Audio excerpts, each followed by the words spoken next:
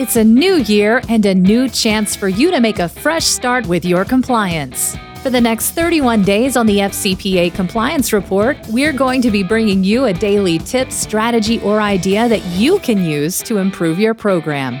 Here's your host, Tom Fox, the Compliance Evangelist. This month's sponsor of 31 Days to a More Effective Compliance Program is Affiliated Monitors. Founded in 2004, Affiliated Monitors provides professional, independent, integrity monitoring and ethics and compliance assessments nationally and internationally and across almost all industries.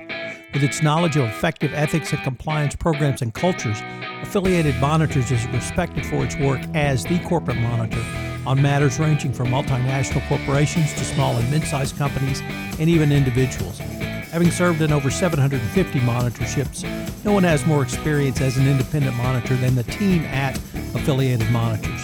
For more information on how an independent monitor can help improve your company's ethics and compliance program, visit this month's sponsor, Affiliated Monitors, at www.affiliatedmonitors.com.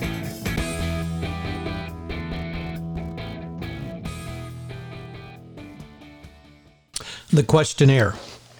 The next step in the 5-step process of third-party risk management is the questionnaire. The term questionnaire is mentioned several times in the 2020 FCPA Resource Guide. It is generally recognized as one of the tools that a company should complete in its investigation to better understand with whom it is doing business. The questionnaire should be a mandatory step for any third party that desires to do work with your company. Remember, if a third party does not want to fill out the questionnaire or will not fill it out completely, you should not walk but run away from doing business with such a party. The UK Ministry of Justice's 6 principles of an adequate procedures compliance program stated in a questionnaire, the foreign business representative commits certain designated information in writing prior to the beginning of the due diligence process. One of the key requirements of any successful compliance program is that a company must make an initial assessment of the proposed third party and the relationship.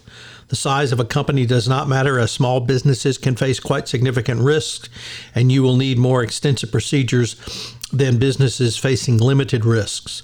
The level of risk that companies face will also vary with the type and nature of third parties which it may have business relationships. For example, a company that properly assesses that there is no risk of bribery on the part of one group of its third parties will require nothing in the way of procedures to prevent bribery in the context of those relationships. By the same token, bribery risks associated with reliance on third-party agents representing a company in negotiations with foreign government officials may be assessed as significant and accordingly require much more in the way of procedures to mitigate those risks. What should you ask in a questionnaire? So what do you need to know? The scope of review depends on your risk assessment, high, medium, or low.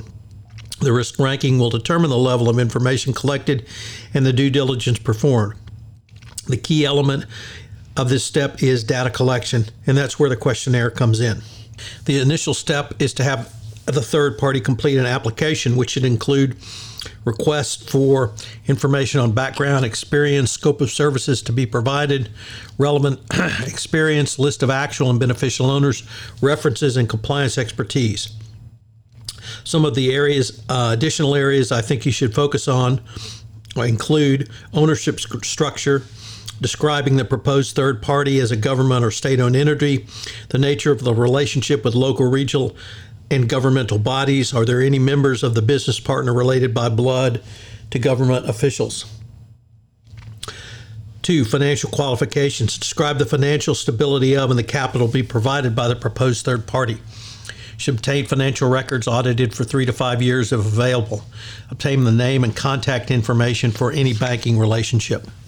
3, personnel. Determine whether the proposed agent will be providing personnel, particularly whether any of the employees are government officials. Make sure that you obtain the names and titles of those who will provide services on behalf of your company. 4, physical facilities. Describe and check out the physical facilities. 5, references. Obtain names and contact information for at least 3 business references. PEPs. or any of the owners, beneficial owners, officers, directors, PEPs? What about UBOs? It is imperative that you obtain the identity of any ultimate beneficial owners. Compliance regime.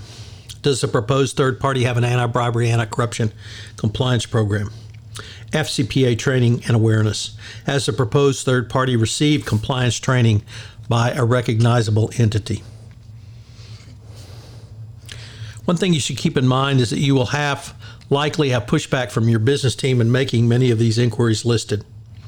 However, most proposed agents have already gone through this process, and they understand that providing this information on a timely basis, they can set themselves apart as a business differentiator, as more attractive to enter a business relationship with for your company.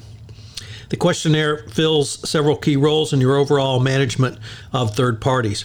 Obviously, it provides key information that you need to know about with whom you're doing business and whether they have the capabilities to fulfill your commercial needs. Just as important as what is said, if the questionnaire is not completely or only partially filled out, such as the lack of awareness of the FCPA, UK Bribery Act, or other ABC relevant laws. Lastly, the information provided or perhaps not provided in the questionnaire will assist you in determining what level of due diligence to perform. So what are today's 3 key takeaways? Number 1, you must have enough information to fully identify the owners, the ultimate beneficial owners, and related parties to determine if there is a foreign official involved. This inquiry is critical because obviously if there's a foreign official involved and you make payments to the third parties, that could constitute a bribery payment. Additionally, if the foreign official has any actual contract signing authority, that's a clear conflict of interest. And finally, if the third party has undue influence over the foreign official due to familial relations, that can cause you problems. 2, all commentary on best practices compliance programs requires questionnaires. There's no doubt you have to have a questionnaire.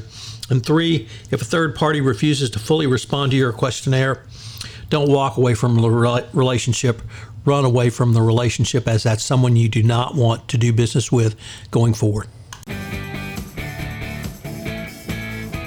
If I could ask you to do so, would you pass on to at least one person this podcast series on the nuts and bolts of compliance, as I'm trying to expand my audience base for 31 Days to a More Effective Compliance Program. I hope you'll join me again tomorrow, where I take up another topic in innovation in compliance. Thanks again for listening. 31 Days to a More Effective Compliance Program is a production of the Compliance Podcast Network.